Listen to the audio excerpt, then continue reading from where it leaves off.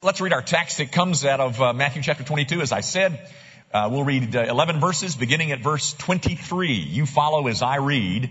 That which is inspired, inerrant, infallible, the very mind of God is black words on a white page. Here it is.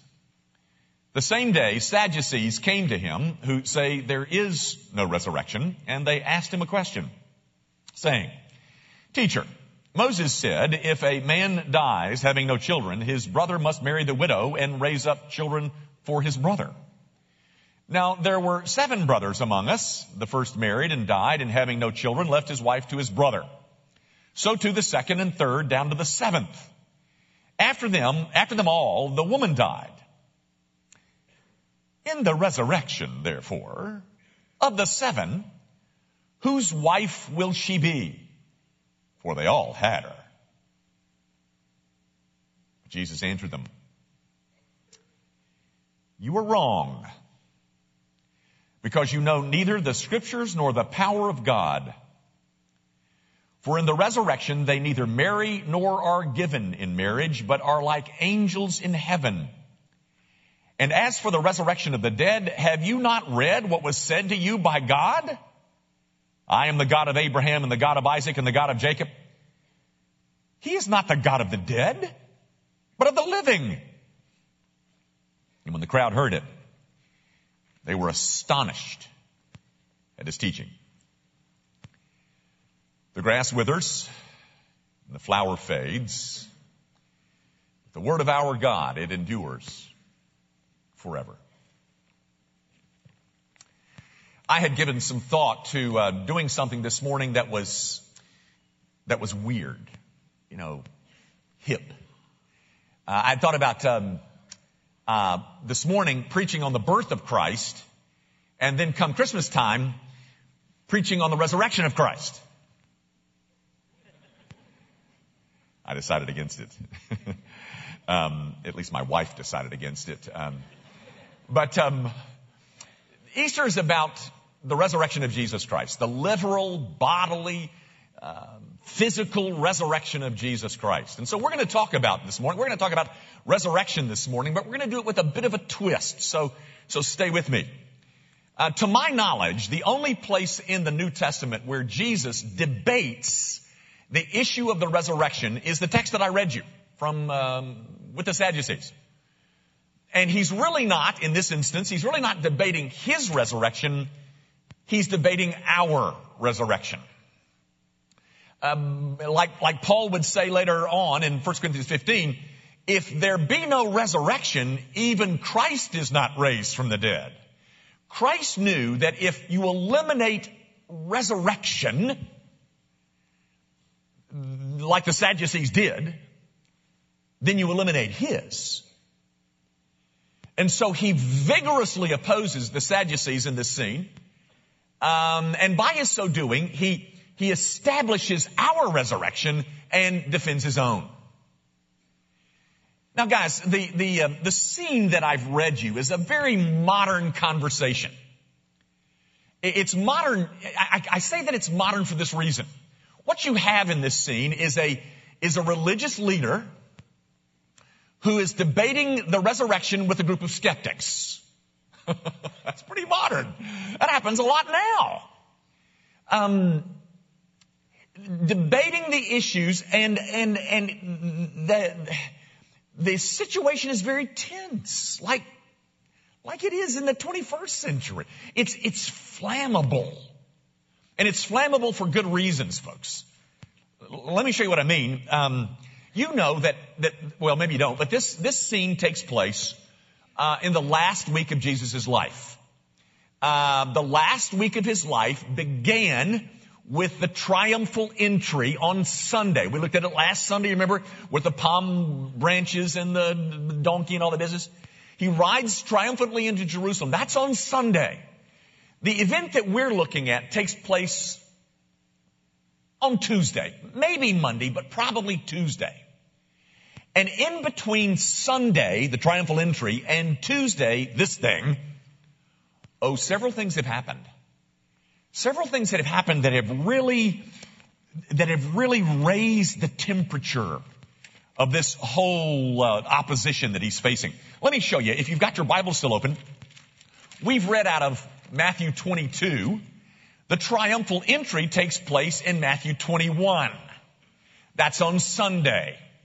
The next day on Monday, Matthew 21, beginning at verse, if I could see it, 12, Jesus comes back into Jerusalem and he cleanses the temple. Remember what that was? When Jesus comes into the temple and he turns over the tables of the money changers and drives out the people who are selling animals and he says, this is supposed to be a house of prayer and you've turned it into a den of thieves. Now, how do you expect his opponents took that? Well, a few hours later, we find out. They find him, they corner him, and they say, by the way, that's later on in chapter 21, beginning in verse 23. By what authority do you do these things that you're doing? Now, how do you think that question was asked? Sweetly? Jesus, what authority did you have to do this? No. By what authority do you do these things? And in Jesus' reply is very provocative because he says, well, I'm not going to answer your question. But here's what I will do. I'll ask you a question. You answer my question. I'll answer yours. And so he says, John's baptism, was it from men or heaven? And they don't know the answer to that. That makes them even madder. And then following that incident, there are three parables. The parable of the two sons in verse 28, the parable of the tenants in verse 33, and then in chapter 22, the parable of the wedding feast, chapter 22, verse 1. And all three of those parables are designed to expose a corrupt religious leadership. And they know that he's talking about them. They say that in verse 45 of chapter 21. Therefore, when the chief priests and the Pharisees heard these parables, they perceived that he was talking about them. Well, they perceived right, because he was talking about them. So in between his entry and the event that we're going to look at this morning, several things that happen to make people madder, to raise the temperature of this discussion. This is a very charged environment. And into that charged environment, this next event takes place, and it begins with three things. Remember, the scribes and the Pharisees determined that they're going to ask Jesus some questions. It's in verse 15 of chapter 22. They all get together and they say, okay, here's what we'll do now. We'll put together some questions that will trap him. We'll try to get him to hang himself. And so remember, the Herodians and the Pharisees come to Jesus and they say, listen, are we supposed to pay taxes to Caesar? Do you see what's going on here, guys? And of course, he handles them very readily and they limp off. And then the third part of this whole scene is a scribe asking, what's the foremost commandment of all? But the second part of this scene is what we're looking at. It's this incident with the Sadducees. The Sadducees are a part of this plot to try and get him to hang himself. And so the Sadducees, with the atmosphere charged with animosity, come to Jesus and step into the ring, bringing their silly little story about the woman who had 7 husbands. May she rest in peace. But I want to look at this event under 2 headings, guys. This is the conversation that I'm telling you is a very modern one. It's religious skeptics debating with the religious leader over the subject of the resurrection, and the atmosphere is very tense. That's modern, ladies and gentlemen. That's what's going on all around us. Well, it's that conversation I want to look at under those 2 headings. Here they are, the analysis of the skeptics, and then the analysis of the answer of Jesus. That's all it is. Because the text really breaks up into 2 very, very clean little paragraphs. One is the skeptics' approach, and the other is Jesus' answer. That's where we're going to look at it. Okay, so let's look at the skeptics first. Who are they? The Sadducees. Who are Sadducees? You know, we know a lot about Pharisees, but we don't know much about Sadducees. The Sadducees were the conservatives. They were the religious conservatives of the day. Now, you know what Woodrow Wilson said about conservatives, don't you? A conservative is one who sits and thinks and mostly sits. He's too cowardly to fight and too fat to run. That's who we are. But anyway, I don't know whether it applies to these guys, but the Sadducees were the conservatives. And they only recognize certain books of the Old Testament as being authoritative. Actually, they only recognize 5. The first 5 books of the Bible, the Pentateuch, the Law of Moses, the Torah, Genesis, Exodus, Leviticus, Numbers, and Deuteronomy. That's the only thing that they even considered canonical. But not only that, the text tells us that they were the anti-resurrection crowd. It says it right there in the opening verse 23. They didn't believe in a resurrection. But that's not the only things they rejected. We're told later, even in the book of Acts, that they rejected the existence of demons, the existence of angels, and the existence of any kind of resurrected afterlife. Any of that afterlife, they rejected all of it. These guys were the intellectuals. They were the scientists. They were the rationalists, the materialists of the day. And so here they come to meet with Jesus. They want to talk to him about this resurrection business. We'll put him in his place. Isn't that interesting? They don't even believe in the resurrection, but they want to talk to him about the resurrection. How hypocritical. But they come and they think they're gonna show this boy who's boss. Yeah, we saw how he handled the Pharisees and the Herodians, but we're not Pharisees. I mean, we're far brighter than the average Pharisee. We'll show him. We'll put him in his place. We'll take care of this Nazarene. And so they come. They come to ask their question. Yeah, a question, nothing. They're trying to trap him. They're trying to get him to hang himself. And so they've cooked up this scenario. Now, whether it was a real scenario or a hypothetical, we don't know. But the story was a woman had the law of Moses says you got to marry if you die and all that. She had a husband, he died, and he didn't have any children. 7 of them. And ladies and gentlemen, as they ask the question, you can almost hear the sneer in their voices, can't you? Hey, Jesus. I want to talk to you about something. Can't you hear it? Maybe in my voice, but you can hear it in the text too. Guys, let me take a minute just to talk about that sneer for a moment. I heard a preacher say recently that the fall of the human race was caused not by an act, not by a thought, but by a sneer. He was referring, of course, to Genesis chapter 3, where Satan approaches Adam and Eve. And you may not remember this, but when Satan speaks to Eve, he says this: did God actually say? In that word actually, what you've got is a sneer. I mean, Satan is not trying to convince Adam and Eve to deny what God said. No.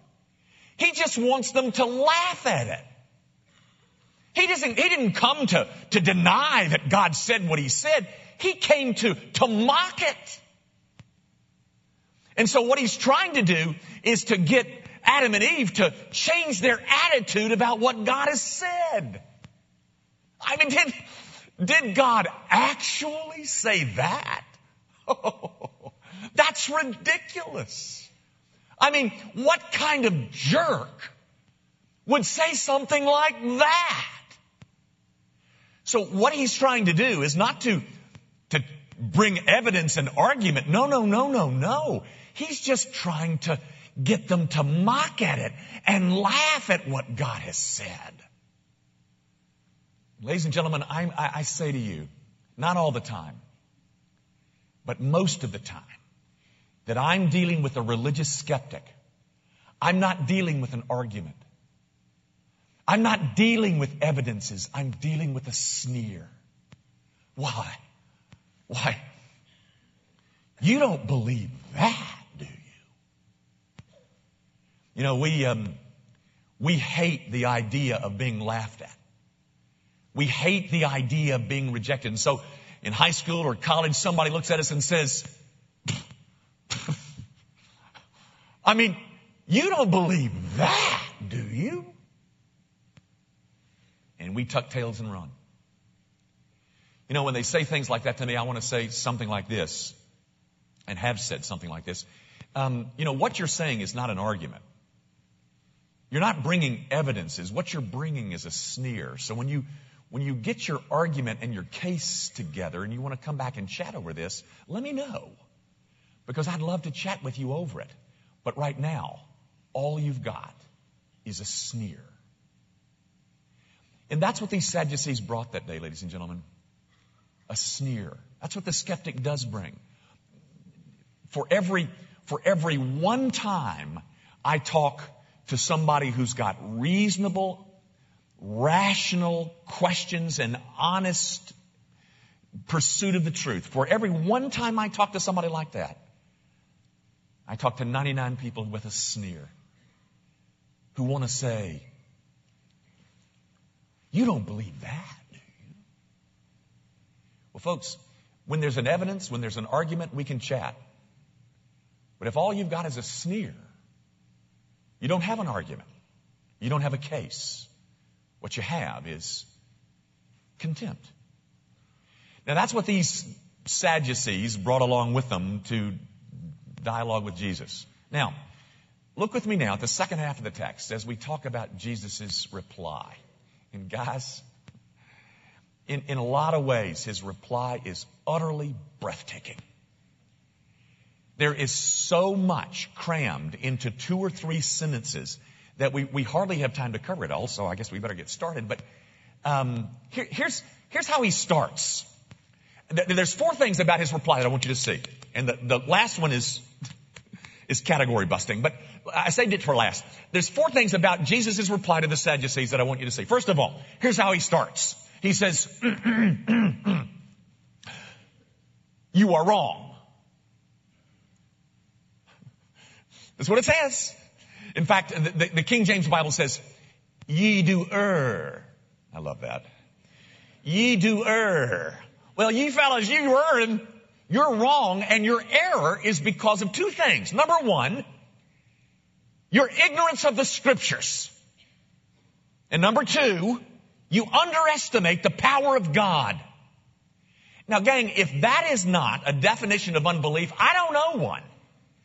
You know, I often want to say to people, or actually I have said to people who come to me and say, well, I don't believe the Bible. I don't believe the Bible. And I say, well, I hear what you're saying, and you're obviously a very intelligent, a knowledgeable person, and because I know that you wouldn't reject a book that you've never read before, without studying the book before you reject it. So tell me this. In the course of your study of the Scriptures, what have you come up with as to the primary message, the main storyline of the Bible? How do you see that? What is the main storyline of the Bible? And inevitably, they say something like this. Well, the Bible's a book about how you're supposed to live. The Bible's a book about what God expects out of your behavior. If there was a God, the Bible is a book about a code of ethics. That's what it is. And then I always love to say, well, my friend, that's very unfortunate because in your study of the Bible, you've missed the primary message of the book. Because the Bible's not about ethics. The Bible is about redemption. And somehow in all of your study of it, you miss that. What I'm saying, guys, is skepticism today is just like skepticism in the New Testament. You know what causes it? An ignorance of the Scriptures and an underestimate of the power of God. That's exactly what he says here in verse, if I could see it, 29. He says, you are wrong.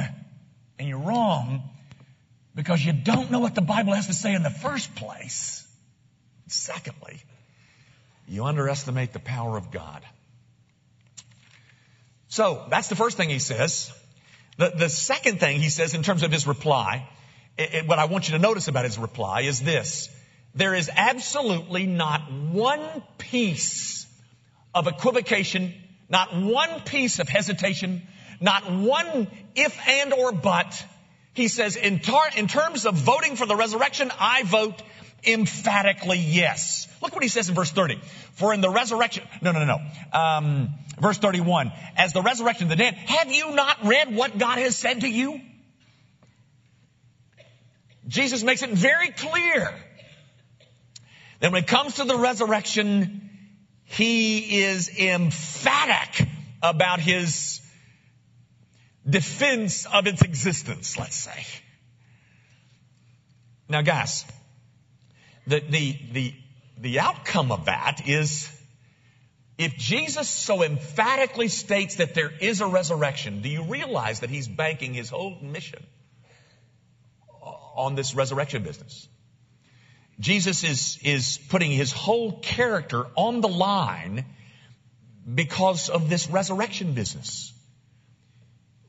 Gang, there's only three options here. Either he is right about the resurrection, or he is lying about the resurrection, or he's wrong. These last two options, he's lying or he's wrong, would disqualify him to be a savior. So if he's wrong about the resurrection, let's stop all this business about salvation. Let's not talk about this anymore. Let's burn our Bibles. Don't come back here next Sunday. Because Jesus emphatically states, have you not read what God said to you? Yes, I believe in the resurrection, says Jesus. Of course I believe in the resurrection. So if he's wrong about that, ladies and gentlemen,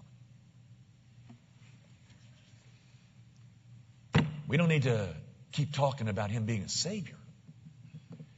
You know, I love it that it's so emphatically positive or so emphatically affirmative of the resurrection. But the world thinks he's emphatically wrong.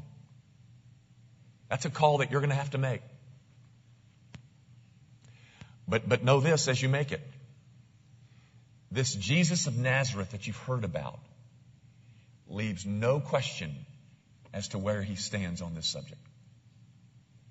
He believes in resurrection. Now, two other things and we're done about his reply. The third thing is that he uses the Old Testament in his reply. He uses the Pentateuch, which is kind of a tweak to these Sadducees, because he's using the portion of the scriptures that they recognize as authoritative. He draws from Exodus chapter 3, verse 6, which is the story about the burning bush. You remember that one? You know, Israel is in bondage in Egypt. Moses is in exile because he murdered an Egyptian soldier. He's on the backside of some mountain taking care of a handful of sheep. And he notices a bush that is burning and it's not being consumed. And what's more, that bush is talking. And out of that bush comes a voice that teaches us something about Easter.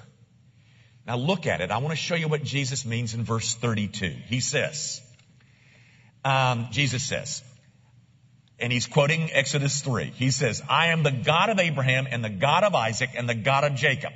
He is not God of the dead, but of the living. Now guys, a couple of things that he says there. Number one, here's what he says.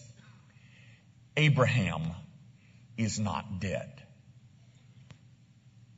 Neither is Isaac nor Jacob.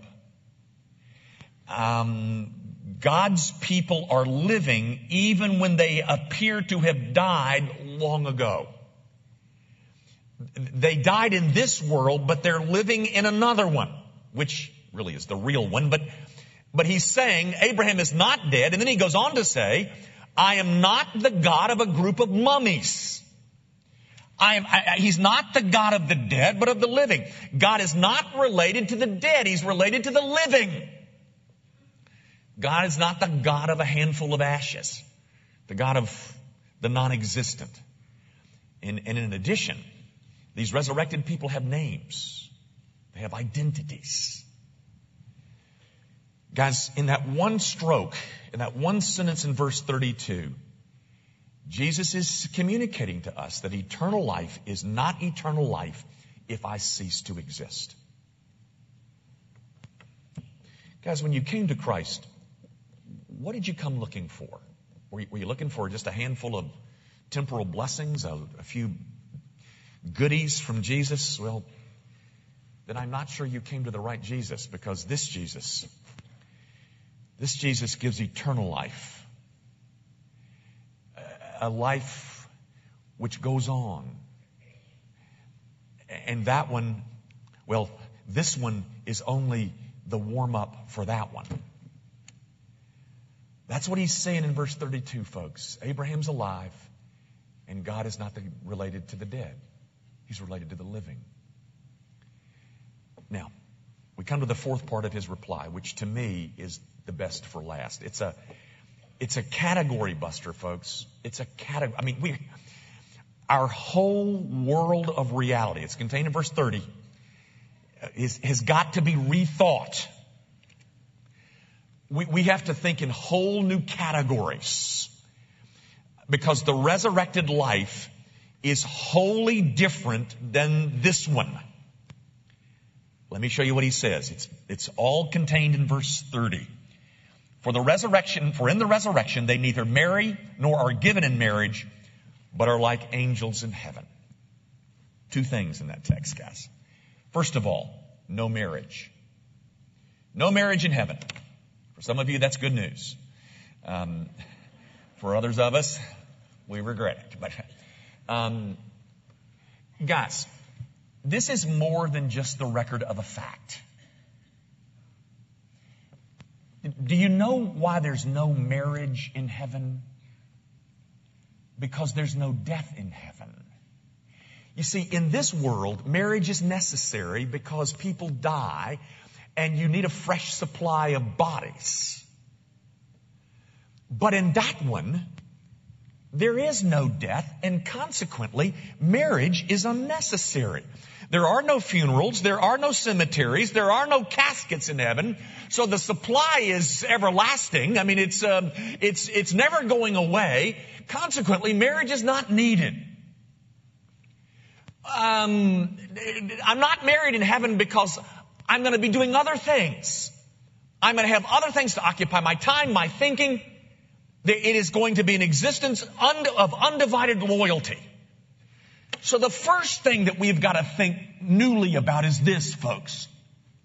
In the resurrected life, all relationships change. Everything's different. But then, folks, he goes on. He says, and you are like angels in heaven.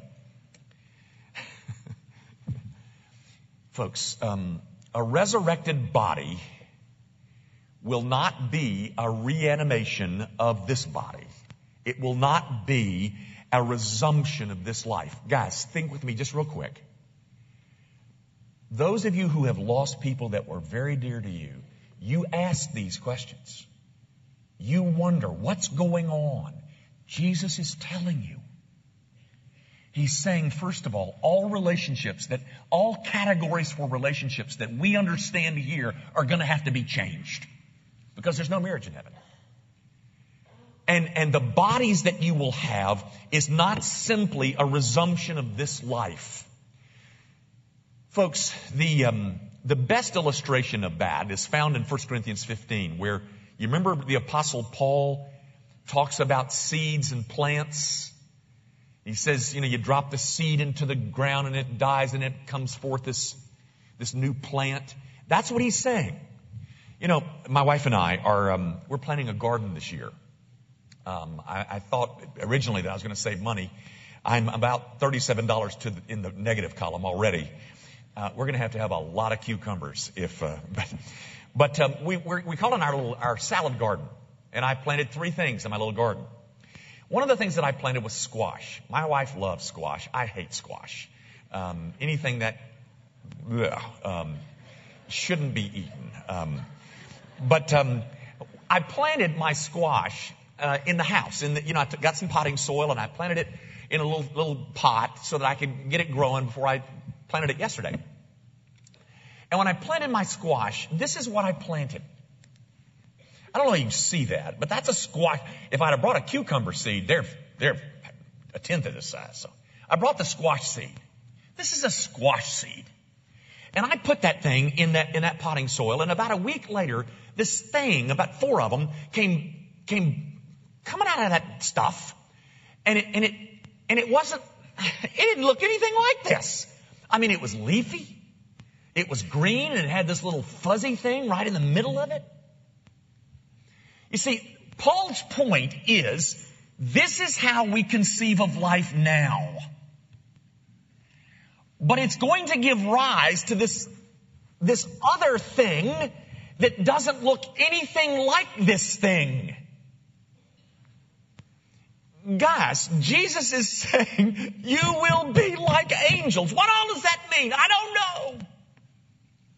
But I know it's time to stop thinking of the resurrected life in terms of the seed. There's this green, leafy, fuzzy thing that's going to happen. And I told you this is a category buster, guys. We don't think in terms of the resurrected life. I mean, this is what we think, that we're just going to get a new one of these and it's going to continue. No. That's the whole argument of the Apostle Paul in 1 Corinthians 15, or at least part of it. And that's what Jesus is saying here. The weakness is replaced with strength. The sickness, it's replaced with health. And the limitations, both physical and mental, the limitations are replaced with new capacities. New mental and physical capacities. Which ones? I don't know. But generally speaking, they will be like angels. Guys, in the resurrected life, in that one verse in verse 30, he tells you 2 very important things. First of all, you got to rethink relationships. They're going to be all different. And you have to rethink your bodily existence. It's going to be completely different. How different? Amazingly so. All the details I don't have. I only have a couple. Folks, the biblical view of resurrection is not a future that is just a consolation for the life that you didn't get here. The resurrected body, according to the Bible, is one that is a return to the way that God designed it in the first place, before sin took its toll. Okay.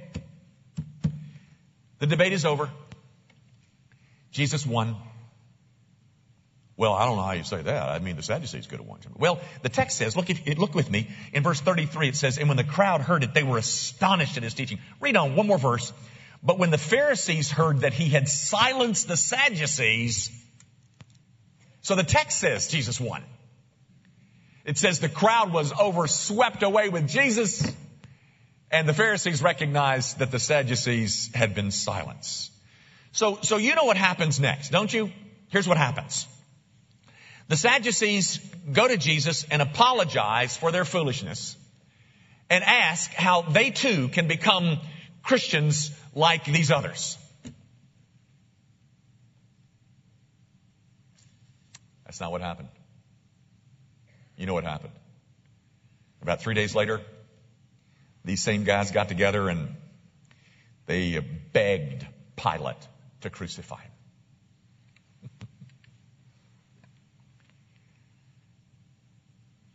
How does that happen?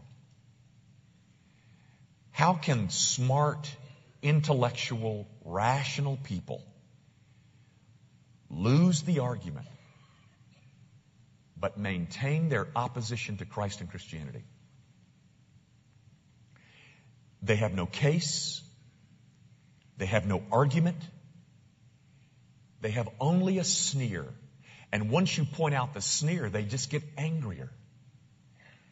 How does that happen? Well, guys, know this. It happens all the time. For every one person that I talk to that comes to me with an honest, rational, intelligent desire to know the truth, I deal with 99 people who have a sneer. That's all they've got. And the moment that I point that out, the argument really comes to an end. It comes to an end because they're angry. Because the truth seems to do that to you. I'll tell you what else in terms of explaining how that happens. I think it says a whole lot about the hardness of the human heart, doesn't it? That you can have all of your arguments answered and overturned. That you can be silenced like Jesus silenced the Sadducees. And instead of saying, oh my, I see the groundlessness of my argument. I see that I have been holding on to a lie. I need to get a hold of the truth, and that's him. Instead of racing to him, I want to make sure that somebody kills him. Or I want to be very contagious with my sneer. I mean, you Christians, you don't believe that, do you? My friend, can we talk? Do you know that's all you've got is a sneer? It's not an argument. It's not evidences. It's not a case. It's a sneer. And it's that thing that is separating you right now from a saving relationship with Jesus Christ. And what it says is that the unregenerate, the non-Christian heart is so hard. Folks, just know I'll never be able to argue you into the kingdom. And it's not because I don't have the argument. It's that you don't have the heart.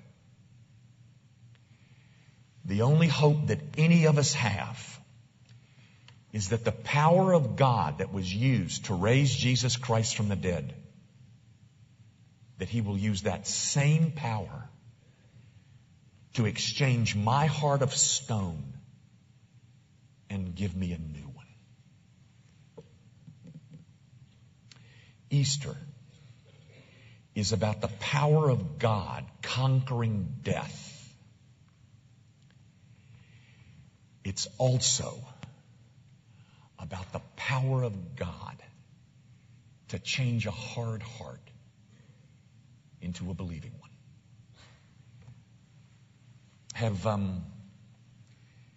Have you received the resurrected Christ as your Savior?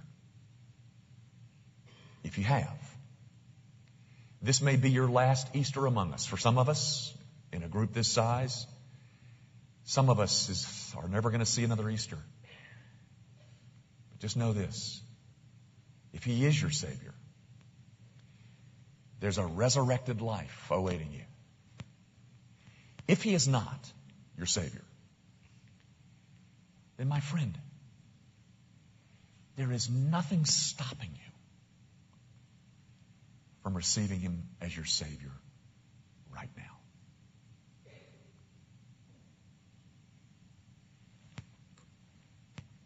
Let's quit.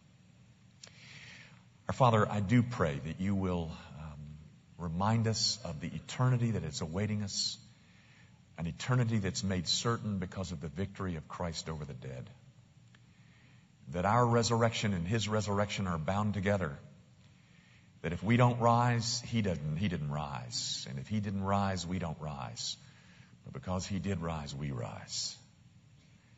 I pray, Father, that You will remind us of that tomorrow morning when we're tempted to discouragement and despair. Father, if You've led people here this morning who have not yet met the Savior of ours, might they see Him in His beauty. Might they see Him in His saving willingness.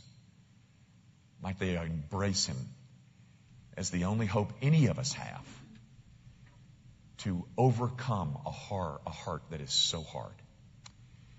For those of us in here, Father, whose hearts have been exchanged by your sovereign grace, we bless you and ask for greater supplies of grace that we might live a life that is more pleasing and more Christ-like. We make our prayer, of course, in Jesus' name.